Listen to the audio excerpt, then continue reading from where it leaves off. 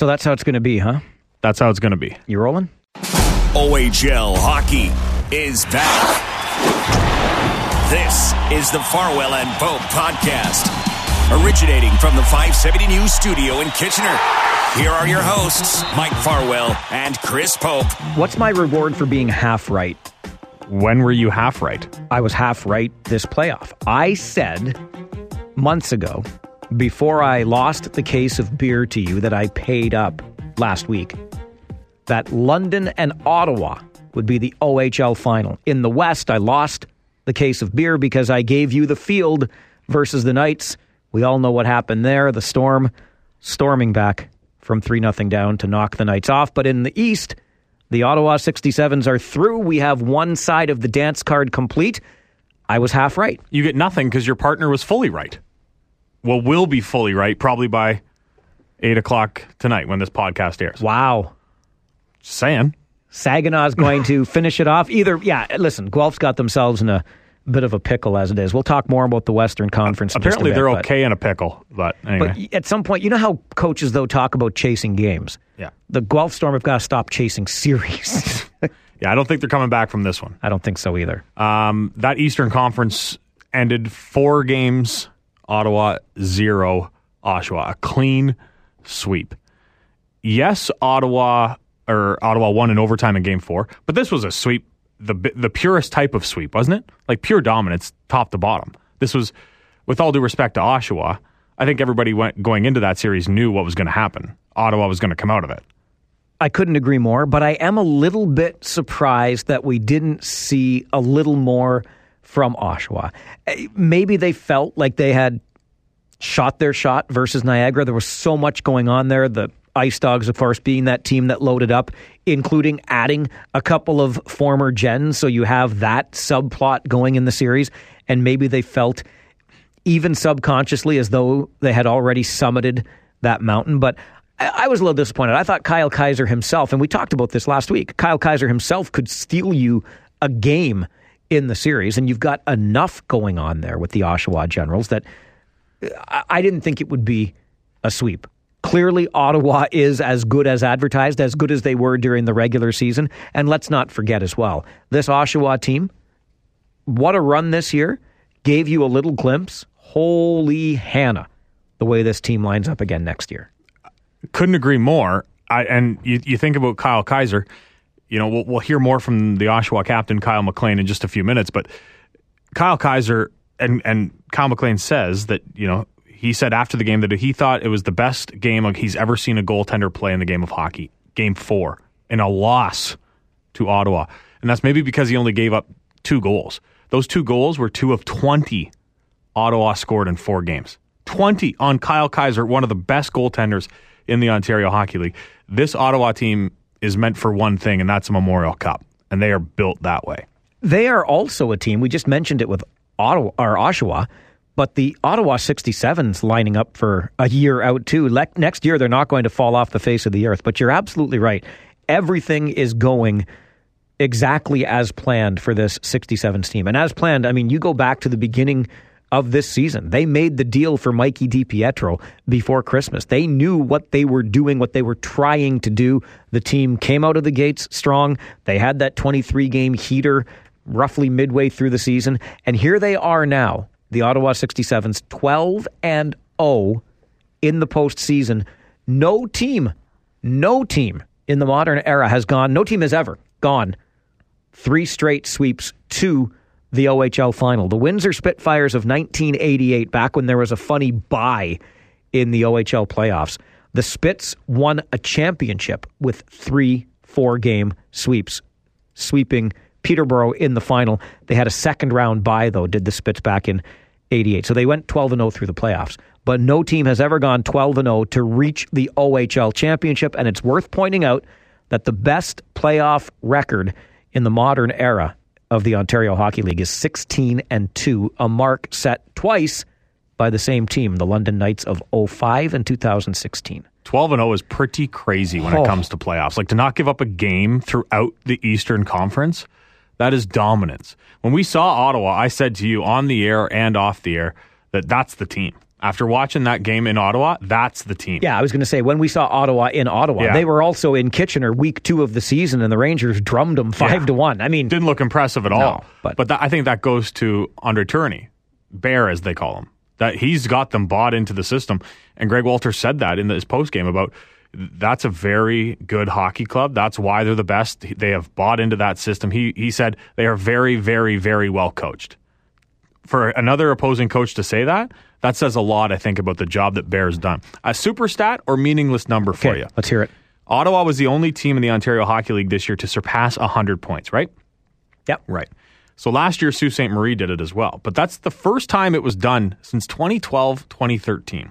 Is parity at its peak right now in the Ontario Hockey League? Hell no. Well, What? see, this is what I'm saying. It might be during the regular season. Yes, the teams load up at the deadline, but for only one team to have over 100 points, doesn't that say things are okay? This is where I go back to it, because you were saying that the top 4 or the first round lopsidedness was bad for the league. The year that Erie, London, and Sault Ste. Marie were all buzzsaws. Yep. 16, You're telling 17. me none of those teams had more than 100 points? Yes, I'm saying they all did. The last 2 years are the only 2 years since 2012, 2013 that only one team. Okay, sorry. I thought you were my saying... apologies. No, I should make my points more misunderstood. clear. It's been a long day. Now we're all on the I have same a hand page. injury. I know. The last 2 years are the only years since 2012, 2013 that only one team has over 100 points. No, it just means that other teams are not doing well at all. The Erie Otters are no longer one of those teams chasing 100 points. The Windsor Spitfires are no longer one of those teams But shouldn't another team be chasing? chasing 100 points. You've heard other of, teams should be chasing. You've heard of the Hatfields and the McCoys? Sure. Okay, you've heard of the haves and the have-nots then, Yes. too, right? There are haves in the Ontario Hockey League and there are have-nots. And I promise you, but promise you the have-nots will never have 100-point seasons. Ever. Ever.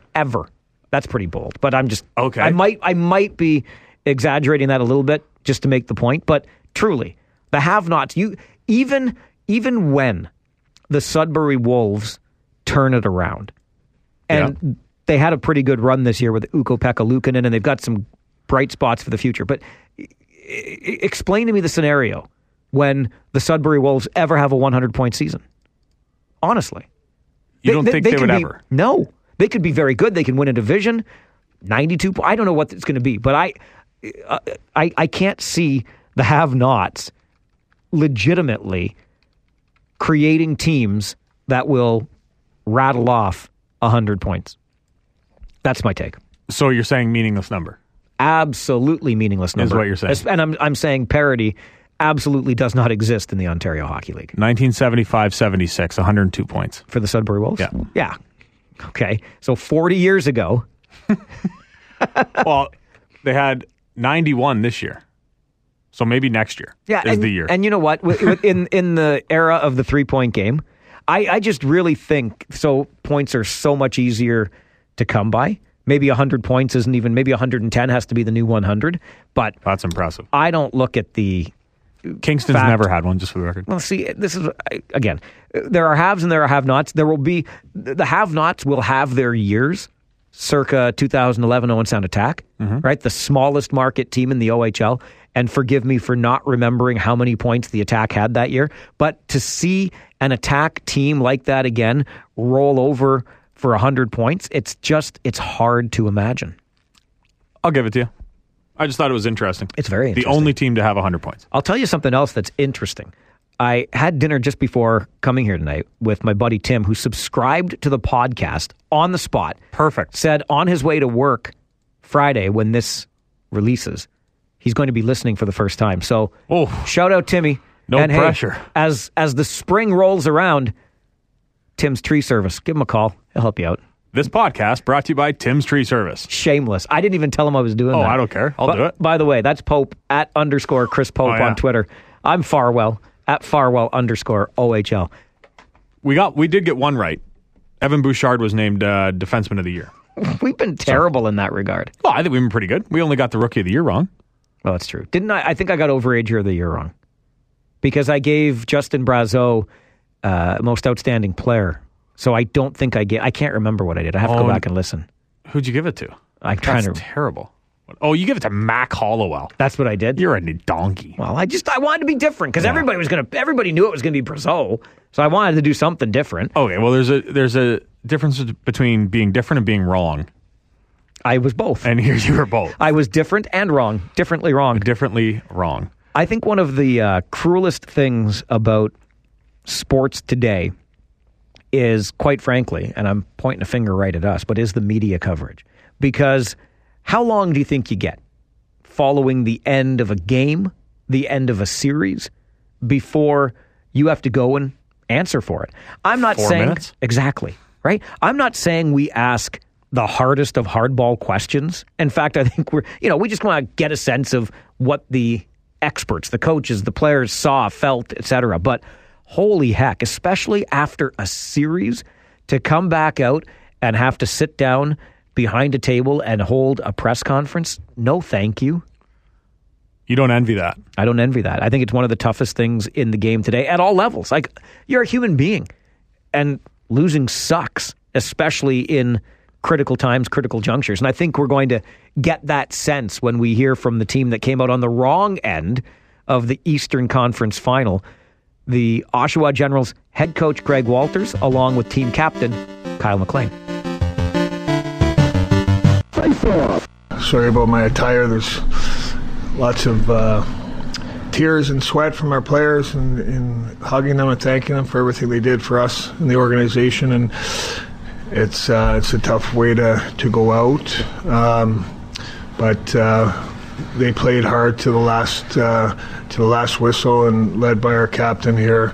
And I'm proud of the way they competed. Kyle, 68 game seasons, 3 rounds of playoffs, and tremendous effort tonight, and a really strong effort from your goaltender. Share with us your thoughts on the game, and I'm sure it's hard to find the positive at a time like this, but I'm sure a season that you'll always remember for the things you accomplished together. Yeah, the game itself, it's a little fresh right now, so not too much to say on that, but the season as a whole, I was very proud of the guys. We had a great season, I thought, and I was just very happy, proud to be a part of it as well. Play with those guys, play under Wally. I tried to tell the guys to hold our heads high, because we did have a good year, and we accomplished a lot. Obviously, a tough end, but yeah, it's fresh right now looking back on it. But overall, I was proud to be a part of everything. They were so close, though. Seconds down on the clock with a 1-0 lead, and you take a delay of game penalty, and you end up 5-on-3 against Ottawa. You got to know. How about, and Ty Felleber is the one who scores the game-tying goal and then scores 20 seconds into overtime. I was only following that game through the OHL app, and primarily I would be checking in because I've been watching the 67's record. You'll remember on last week's podcast, I asked Andre Tourigny about being 8-0 and how he keeps the team focused and prepared all the time, and he basically told me to blink off. But I've been watching because I've been curious to see, knowing that the best in the modern era is a 16-2 record through the playoffs. So I'm watching the score on the OHL app, and I'm, okay, Oshawa's going to get their game. And you see 2-1 final in OT, and I check the summary. Felleber with 34 seconds to go, or 36, and then 20 seconds into OT. And of all guys, the guy we would have thought until Justin Brazeau came along, right? This guy's winning absolutely the scoring title this year, and I think he's finished on 69 as Brazeau went, or 59, pardon me, as Brazeau went over 60. But man, oh man, what a way to finish a game and a series. I loved his game-tying goal. The pass was so slow going over to him. It gave Kaiser enough time to go over and get set for the shot. Everyone knew he was shooting it. It was a one-timer, and it was just simply, I'm better than you. And I always say that I love that in sport. I love it when Roy Halladay would pitch, and everyone knew, here comes your 12-6 curve, and you're not touching it. And he didn't touch it. It happens. I love that. And that was one of those occasions where Ty Felleber, everyone knew the clapper was coming, and he just ripped it. And in overtime, pass goes across the ice, and you know it's coming. Ripped it. Ball game.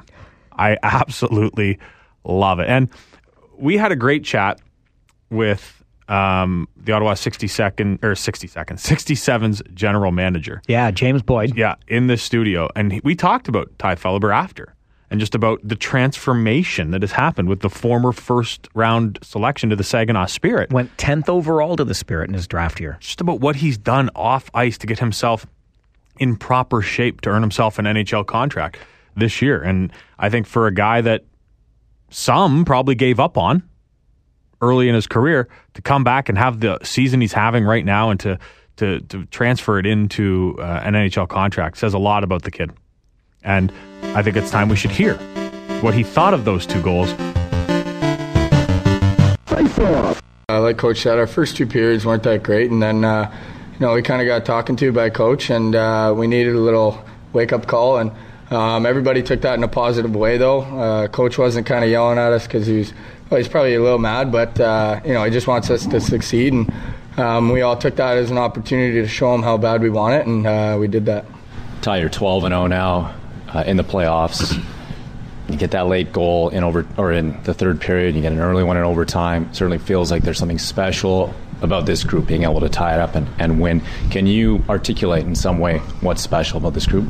I think that we're a very opportunistic team. We see an opportunity.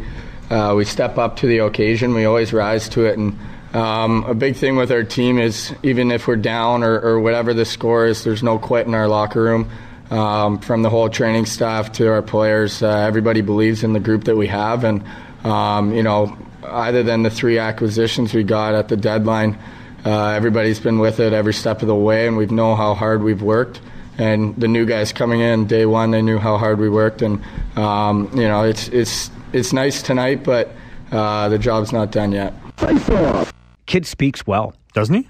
Backs up his game with his answers, yeah. Right? I like it. And you could hear, obviously, Andre Tourigny, I guess when he gets angry, he gets angry. He's a big man, and him yelling would be very scary to me. One thing I think you have to remember about this series is I think Oshawa was at a disadvantage coming in, and I said that on the last pod about Guelph coming in, because they came off such emotional highs. You can't match that again. It's not human nature. Much like we saw during the San Jose Vegas Game 7. San Jose is probably going to get thumped in Game 1 because you can't meet that high again. It's so tough. You had Oshawa coming in who just beat Niagara, who they were the underdogs going in against their former captain, against one of their best defensemen, and you win that series. That's a huge emotional win. It's easy to get up for games like that because you know Paquette and Studnicka are on the other side. This is a team that you made trades with, and they took your best players, essentially. Guelph comes in after the huge comeback against London, and now they're getting smashed by Saginaw, and they don't have that same passion, that same oomph, if you will. And I think that's where Oshawa really fell short. Let me ask you this. Okay. We've talked about the Ottawa 67s and how they're going through this league like a buzzsaw in these playoffs. And it's been well documented. We've talked a lot about Ty Felleber. Like a knife through my finger. He mentioned, that's the hand injury that Popper mentioned before, by the way. Felleber mentions Kyle Maximovich in one of his answers.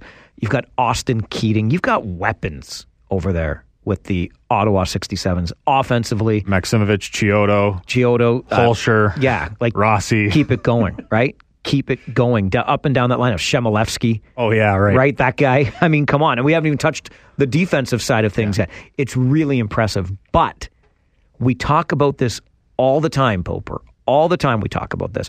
And it's impossible, quite frankly, in my opinion, to win a championship in hockey without above average goaltending. Now, we also mentioned earlier in this podcast that the Ottawa 67s are lining up pretty good for next year, too, when you try to read the tea leaves. Cedric Andrea is going to get his chance to carry that team, much like he did before Mikey DiPietro arrived in Ottawa.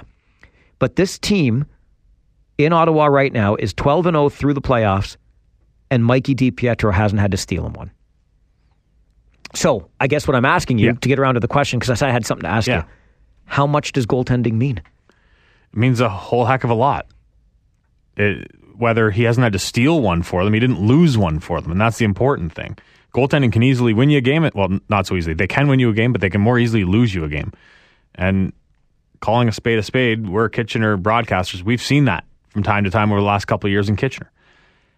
And Mikey's numbers may not be Mikey-esque, but he doesn't need to be Mikey-esque. But where's the Mikey that was tearing this league apart? Where's the Mikey that had a save percentage of almost .950 with an underdog Windsor team last year? Where's the Mikey that has the OHL record for career shutouts?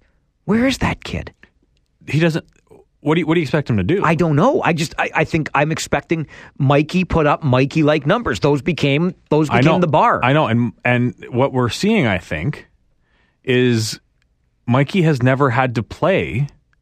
Even given his Memorial Cup championship with that star-studded Windsor team, he hasn't had to play games where he only sees 20 to 30 shots. And that is a total other animal as a goaltender. Every goaltender will tell you, we love to see shots. I would love it when a team would come down in the first period and throw, or like early on, and just throw a couple muffins at you, let you get a feel for the puck. Thank you, because that is exactly what I wanted.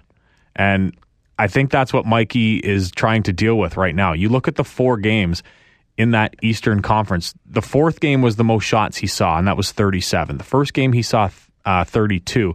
The 2 middle games, 27 and 21. So you think he thrives on the workload? Absolutely. That's what. Yes, he does. We all know that. Look at his workload and look at how he's thrived. But he's learning how to play when you don't have that workload. He's never had it before. His first year in Windsor, he got peppered. Second year in Windsor, his first full time as a starter was when they won the Memorial Cup. And if you look back, they didn't make it out of the first round. And then in that Memorial Cup, he was their best player. Without Mikey DiPietro, that team is long gone.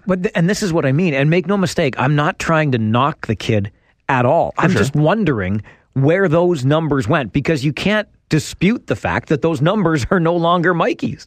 I got an answer for you. Okay. I know where the numbers went. All right. Andre Tourigny, he and Ty Felleber know better than I. They'll tell you what they think of Mikey. The big thing with Mikey since the start of the playoff, and okay, we're 12-0 for someone who did not follow our team, but for someone who's been at our game every night, we went through adversity, and Mikey was phenomenal every time we needed him to be phenomenal, to keep us in the game or to make key save. The game in Sudbury, Game 4, the Game 2 against Sudbury when we won 5-0, but it was 1-0 at the end of the second. We had a moment in that series where the game was on the line at 3-3 or 2-2, and Mikey stand tall. So more and more now we're really confident because we know he will make the key save at key moment. It's not the numbers are good for Mikey, but he's been way better than his number. Yeah, I think for me it's nice having a goaltender like that. He's dealt with some adversity this year. He was with us for a week, then he was at World Juniors for 2 weeks, then he was up with the Canucks for 10 days or so. And, you could see that was a lot for him. But then he kind of found his way and got settled in. And everybody in the room is just, I think, treated him well. And for him to come in our room is awesome with his experience. And he's a great guy to have around. Obviously, his stats speak for himself and his experience. And, he's a great guy and a good card player, too. Tough break, Farzy. We always knew that Mikey DiPietro was a better goaltender than myself, and now we know he's a better card player than you. I want my shot. Off-season's coming up. Let's get into a game now. All right, you degenerate.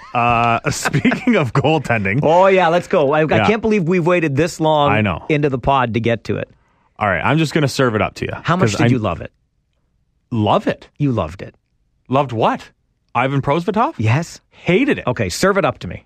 This is what I was going to say to you. I was going to say, when you saw it happen, what did you think? Okay, so here, honestly, I was watching that game, and I, in my living room, went, huh? Like I was audibly, a gasp or whatever. I'm like, oh my God, did he just do that? But here's the thing. I said not 5 minutes earlier, I said, watch out, because Prosvetov, look, he's that guy that does the cartwheels when he wins a star. He's very emotional and dare I say a little bit fragile emotionally. And we've seen elements of him reacting poorly. So the moment that Murray got the 5-minute penalty, you knew there was a chance for the complexion of the game to change. And I said, watch out for Prosvetov now, because it's going to be on him. This team is facing adversity, and the Storm are coming. And the Storm came. And then, after he complained from the game-tying goal, I'm pretty sure it was the game-tying goal, and there was nothing to complain about. It was a phantom interference or something that he was looking for. And I said again, this is it. He's off the rails. Now, when I recognized or thought I recognized that he was off the rails, did I expect he was going to make a save, take the puck and bat it baseball style out of play? No. No? Oh. But holy I thought we all saw that coming. Cow with that kid. Holy cow. I mean, given what we know of Ivan Prosvetov, okay, sure. But holy cow that he did that in a playoff game, which wasn't over at the time. Yeah. He was waiting on a whistle that came late. No, he wasn't. Regardless of that. He was not waiting on anything. Well, he just wanted to get rid of it because the whistle hadn't come yet. Regardless of that. Stupid. Just a stupid move. It's inexcusable. It's selfish and stupid. And I think I know the word stupid is a harsh word to some, but I think he would tell you the same thing. Because he put his team at a disadvantage. Tristan Lennox has been fantastic in relief. Don't get me wrong. Cambridge kid, way to go. Fantastic. Save percentage of over 930, I think. I'm just double checking here. Yeah, 933. But I just think that's such a bonehead play. You don't need to do that. Keep your emotions in check, especially as a goaltender. You have to. I get if you're taking it, like, listen, I took my fair share of penalties as a goaltender. Slashing people in my crease, punching people that were coming close to me. Sure. Batting a puck. And I know their media outlet says that he did it numerous times throughout the year. I don't care. Why are you doing that to begin with? Just take the whistle. Every goaltender knows, take the whistle. Who said he did that multiple times through the year? Batted a puck out of play? No, but he was trying to put it down the ice. He was trying to clear it out of his zone. No, he wasn't. That's such a dumb thing to try to do. Take the whistle. What he did was deliberate. There's no doubt in my mind. No, he didn't try to knock it into the crowd. Yes, he did. No, that's dumb too. I know, but what do you mean? No, I meant you're dumb. How do you hit it in that direction without trying to hit it out of play? Well, I think when he came out, he spun, and if he would have stayed with his body facing the opposite side, he would have put it down the ice. But he spun around and it ended up sending it into the crowd. There's no way he intentionally meant to do that. Everybody knows there's been 3 times this season where somebody's been suspended for 5 games for doing that. There's no way he intendedly tried to hit the puck out into the crowd. He tried to clear it. It was a mistake, but I don't know why you're trying to bat it out of your zone like that anyway. No, that's where I'm at. He batted it into the crowd on purpose. Okay, so put yourself into that scenario. Why did he do it? Why would you try to bat it into the crowd? Because he was unglued. He was frustrated. He wanted to make a point. Where's my whistle? Why didn't you call goaltender interference that didn't exist? He was showing up everybody. He was visibly showing his frustration. I'm convinced. But I'll let you we can disagree on that because nobody really knows except Ivan Prosvetov. But I do want to come back to your stupid comment because I'd like to put some other people in the stupid line. Okay? And the other people that belong in the stupid line are the people that are somehow trying to say that this rule and or suspension should be modified or there should be some sort of gray area so that you could have a range of number of games. No. The rule actually, as cruel as it comes off as sounding, it's perfect. It's kind of like puck over the glass, which I call the cruelest penalty in all of sports. But it's black and it's white. And in this case, shooting a puck out of play during a stoppage, 5 games is, I think, the perfect penalty for that play because it's so blinking dangerous. I know that pucks go out of play in the game all the time. I get it. But it happens during the game when presumably the fans are all watching, paying attention, etc. It is such a dangerous thing to do that you have to. And yes, the puck that Prosvetov put out of play, I don't know, depending on who it hits, it might not do a whole lot of damage. It's not like it's going out 100 miles an hour. Yeah. That's not the point. The point is you have to put into people's heads that it's a very dangerous and stupid thing to do. So stop trying to come up with an amended rule. It's the perfect rule, the perfect number of games. It's black, it's white, it's over. I agree. Thank you. I don't think that there should be any black or white, and I gotta say real quick, great job to the OHL. They have sent out a release on every suspension thus far in the playoffs. Well, it's because they only have 8 teams to follow. Well, for the whole playoffs. Yeah. I just mean they've been doing a good job. Okay. And I give him a stick tap for not lessening it because it is the playoffs. Absolutely. And because he is a very integral part of this. Yep. I just think you put your team in an awful spot, regardless of how Tristan Lennox is playing. You're the starting goaltender of this club. Everybody knows that. You bat a puck out of the air in game 2. If they win, I guess tonight, when this podcast airs on Friday, if they win, that's only 3 games. So he's out 1 and 2 of the final against Ottawa. He could come back and the Spirit could be down 2 Cobb. You're awful. You're reading my mind. Here comes my next big question. Okay. We both agree. And I think anybody that's watching the Ontario Hockey League right now agrees that Tristan Lennox, under extreme duress, has been terrific. Man, he's been a stud. Even in the loss. 16? Right. 16-year-old rookie. Welcome to the Ontario Hockey League conference finals against the super squad from Guelph. Yeah. Oh, yeah, Nick Suzuki's coming down on you. Oh, now it's Isaac Ratcliffe. How about Nate Schnarr? How about Dmitry Samarukov blasting from the blue line? Okay, so Tristan Lennox has been terrific. Yep. This suspension likely bleeds into the OHL final. Likely. Yeah. Because I'm just going to say that Saginaw makes it through. How do you go back to Ivan Prosvetov? I know he's your starter, but look what he did. Look at the position he put your team in. Yeah. Look at how easily he became unglued. And then you've got this kid, 16 years old, comes in and says, I got this. I don't think you take him back out. I don't think you can until he makes you take him back out. That's what I think. Sorry, Chris Lazary, you have got yourself a dilemma. Yeah. He's really I thought when he was suspended for 5, I thought that's it. They're not winning another game. I didn't think so either. The Monstars from Hello Space Jam reference that are the Guelph Storm, I thought they were just going to light Lennox up, and they haven't quite done that. They won game 1, yes, but as Lazary said, the first game of Prosvetov's suspension, game 1 is what I mean, game 3. Chris said that we need to do a better job in front of them. They certainly did that in game 4. Did they ever? Great job. Big win, 4-1. I don't know. That's a tough decision. I never thought of that. I think you automatically give it to him back because he is your starter. But if Lennox is putting up a 933, he might have just won that. If he continues to put up a 933, it all depends. I'm talking as if Saginaw wins on Friday in game 5.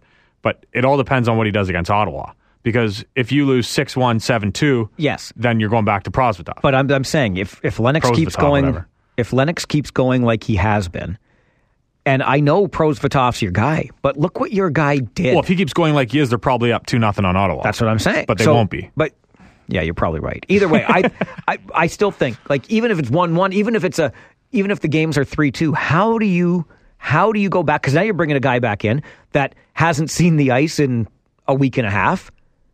Right? Yeah, but see, that's not that bad because that's just regular season. You gave him a game off on a weekend. Yeah, right? Well, I don't know. You gave him a game off. I'll tell you this, and I am nowhere near the caliber of an OHL coach, but right now, Tristan Lennox is taking my team as far as he can. Sorry, Ivan. So what if you're down 2 Cobb? Don't care.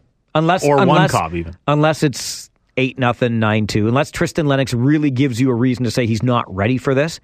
But Ivan Prosvetov hasn't done that yet.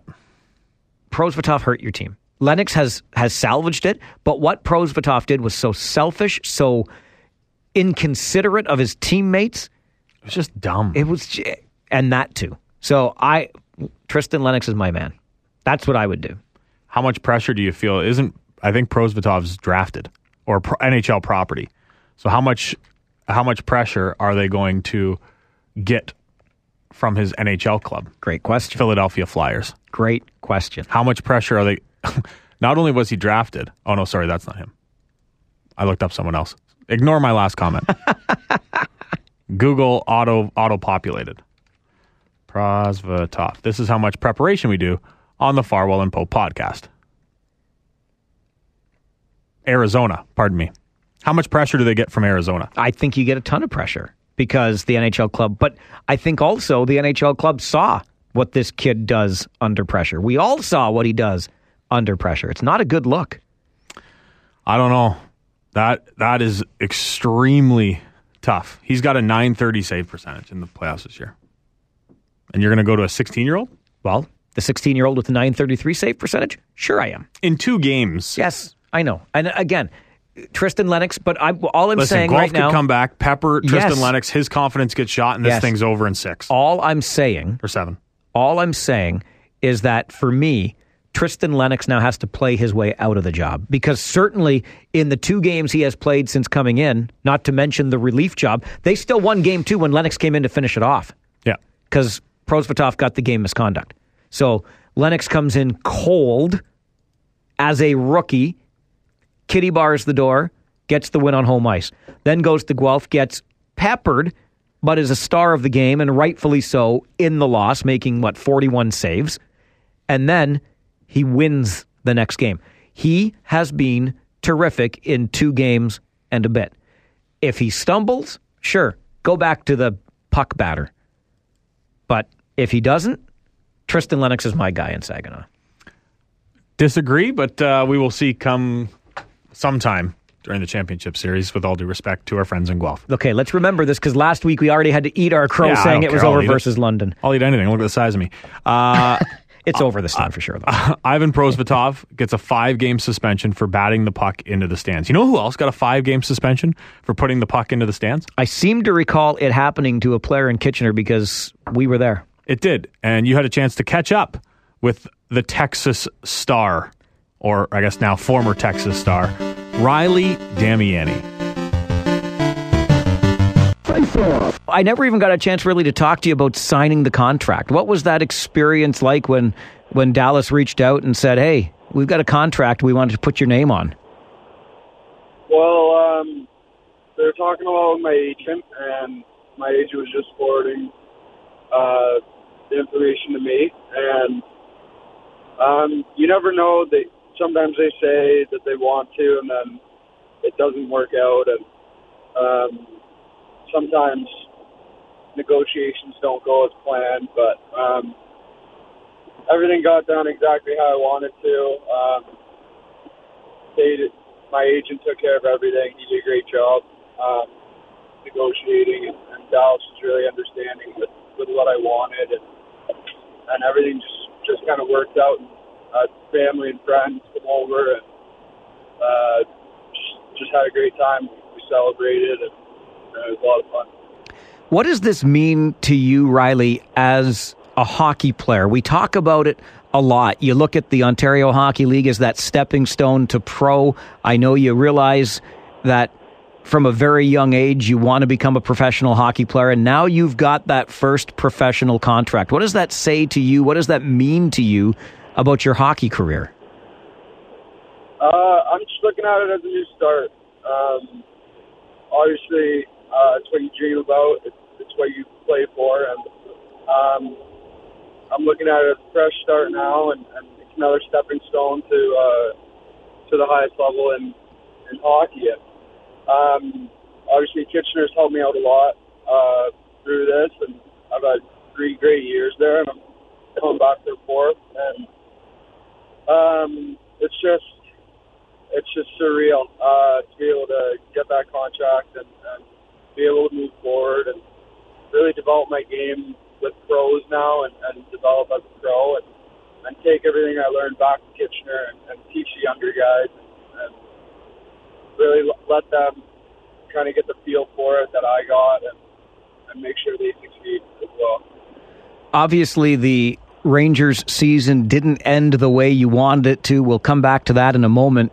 But the bright side, if there is one, is that it gave you the opportunity to get up to the AHL for a handful of games. How nervous were you when you walked into an AHL dressing room for the first time? I didn't really know what to expect.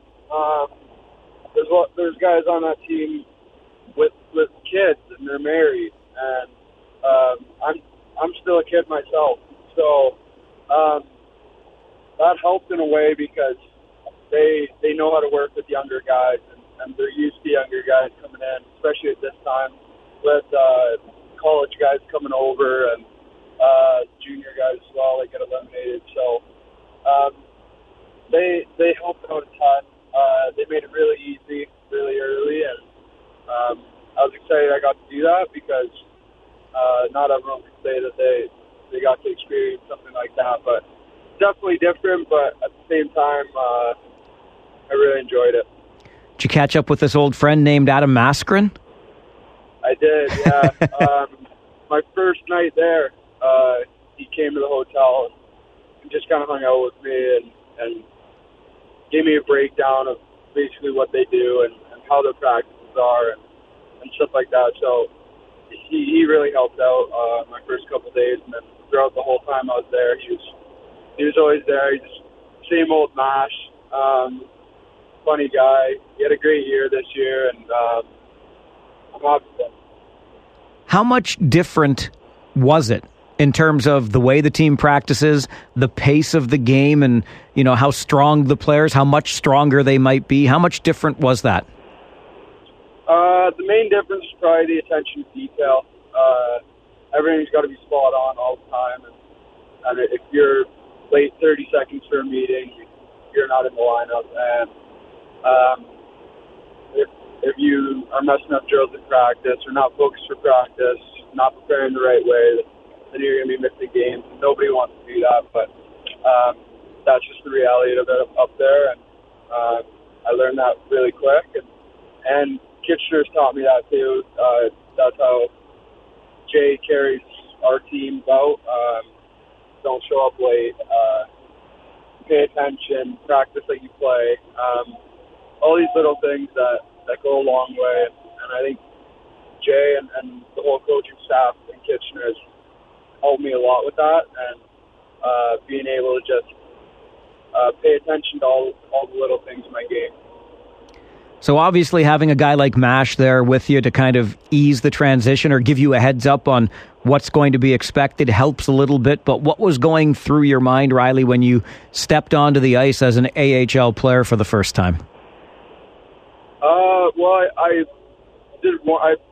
took in warm-up in San Antonio the day before, and I was so nervous going out in San Antonio, and it was just for warm-up. I knew I wasn't playing the game.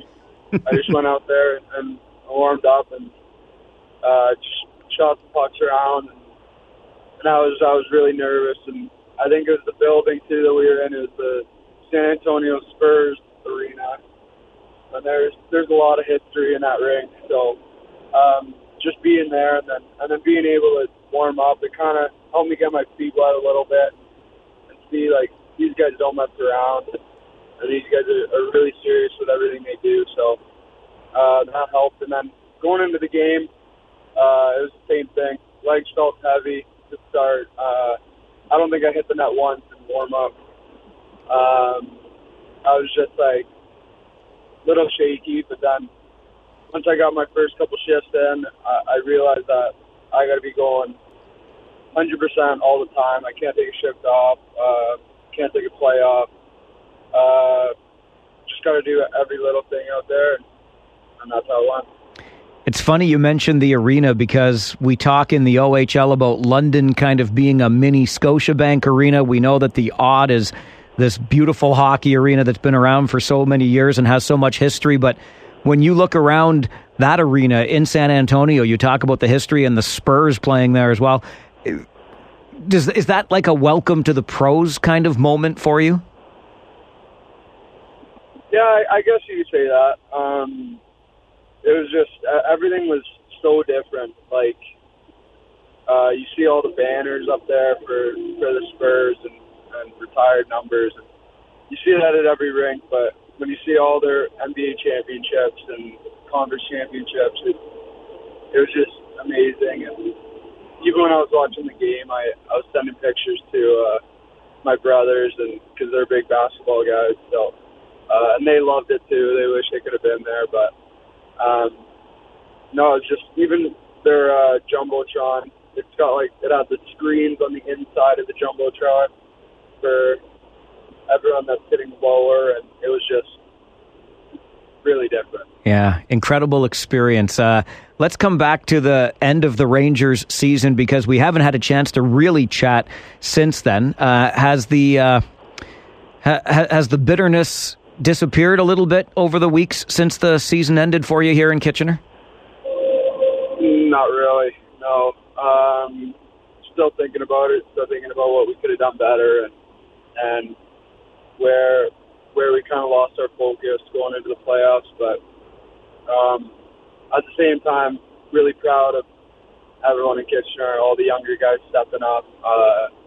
I don't think anyone expected us to finish where we did, and it was, I wouldn't say it was a successful season because we always want to go as far as we can in the playoffs, but for the most part, I thought we played some really good hockey this past season, and I'm looking forward to next year. When you talk about the younger guys and how they played through this year and the playoff disappointment notwithstanding, Riley, how would you compare it to a season earlier when you went to Game 7 versus the Sault Ste. Marie Greyhounds in the Western Conference Final? And I mean that in terms of maybe what the guys this year, maybe something you saw in them or the experience they gained that might help this Ranger team get back to a point like that in the near future? Well, in my first year, we got eliminated by Owen Sound the first round, and you could just see the fire in the eyes of some of the guys that were coming back, and you almost knew that we were going to put something together in my second year, and then we ended up going to the conference finals. We were one shot away from being in the finals. And, I saw that again this year. You see all the guys that are returning, even the younger guys. Everyone hates to lose.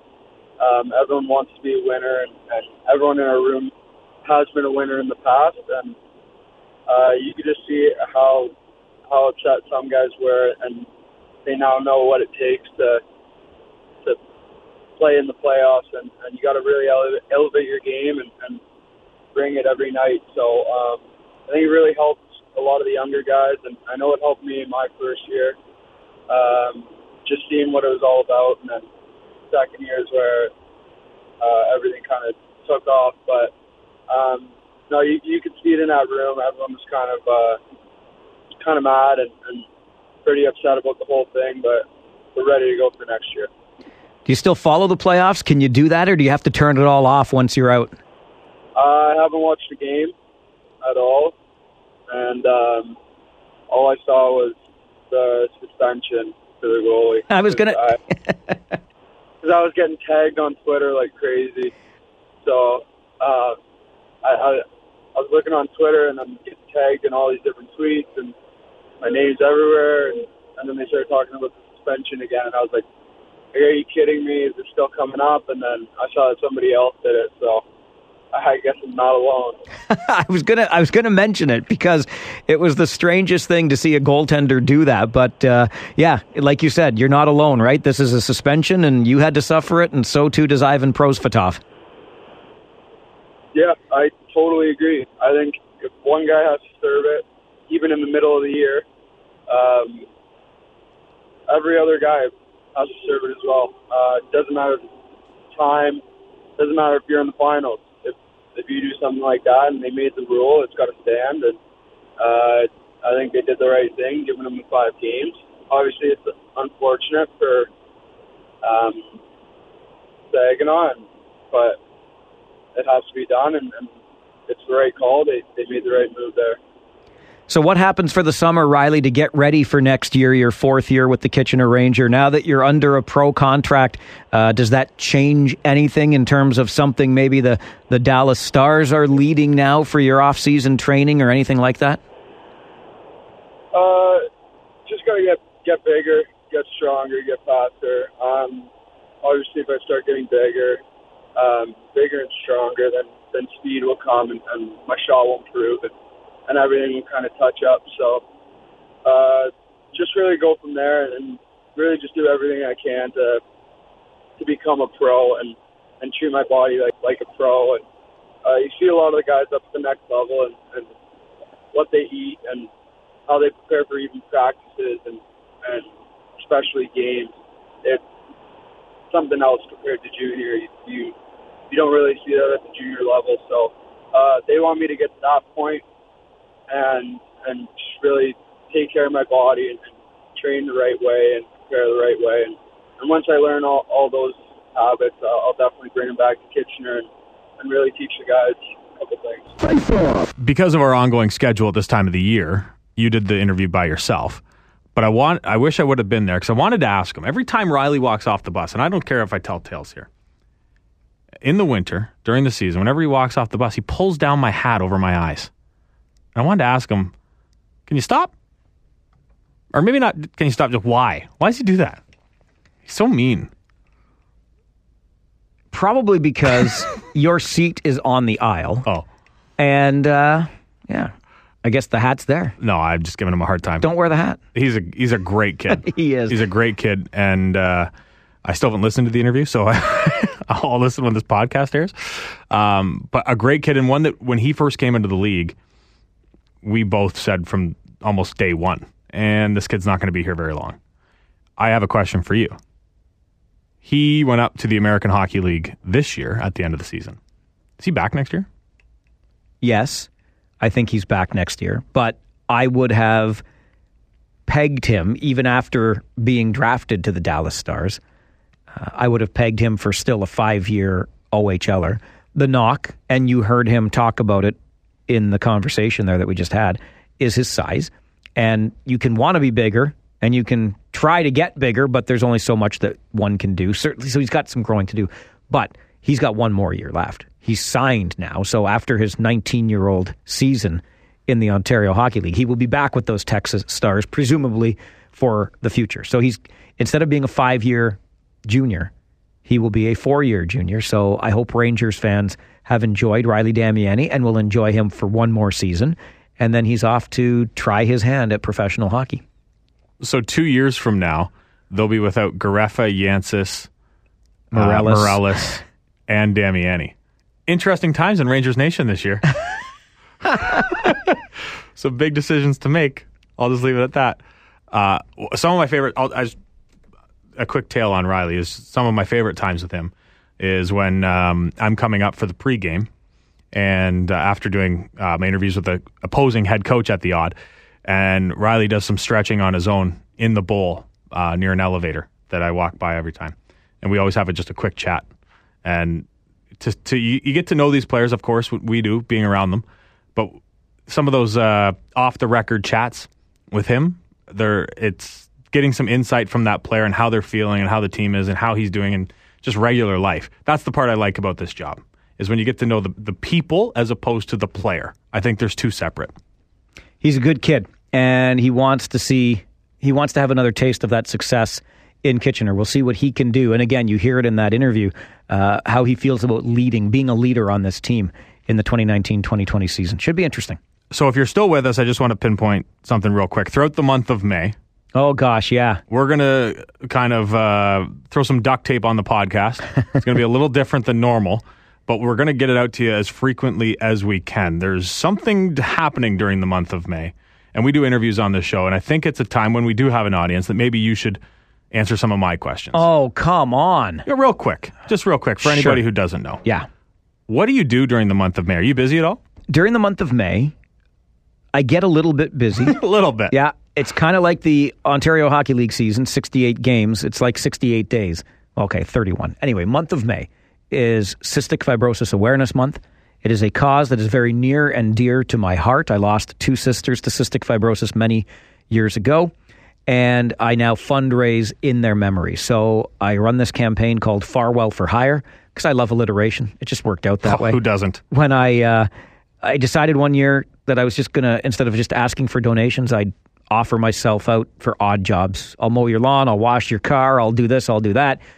You pay me by donation to cystic fibrosis. It's been great. It's been very well received. This is going to be the 6th year that I've done it. So in the month of May, I'll be weeding a lot of gardens, cleaning some gutters. I've got a deck to power wash, things already falling into the calendar. But hey, if you've got something that needs doing, it's the right time of year.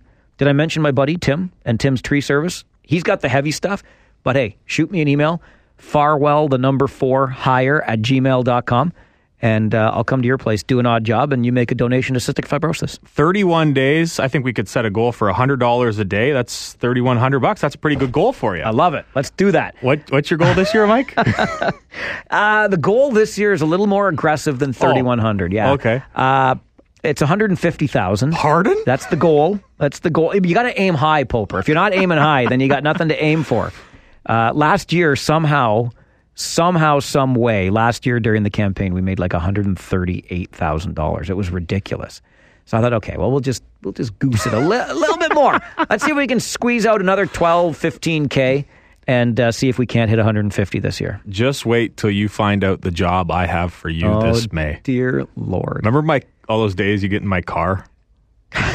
Yes, we have driven to a few road games together. What was the state of the inside of my car? I can't see the inside of your car. All right. You will come May. I can't wait, buddy. Real quick, what's the weirdest job you've ever done?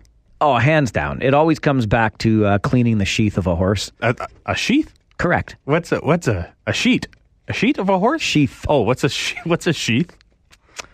A sheath is a protective covering for a male horse's genitalia. Oh.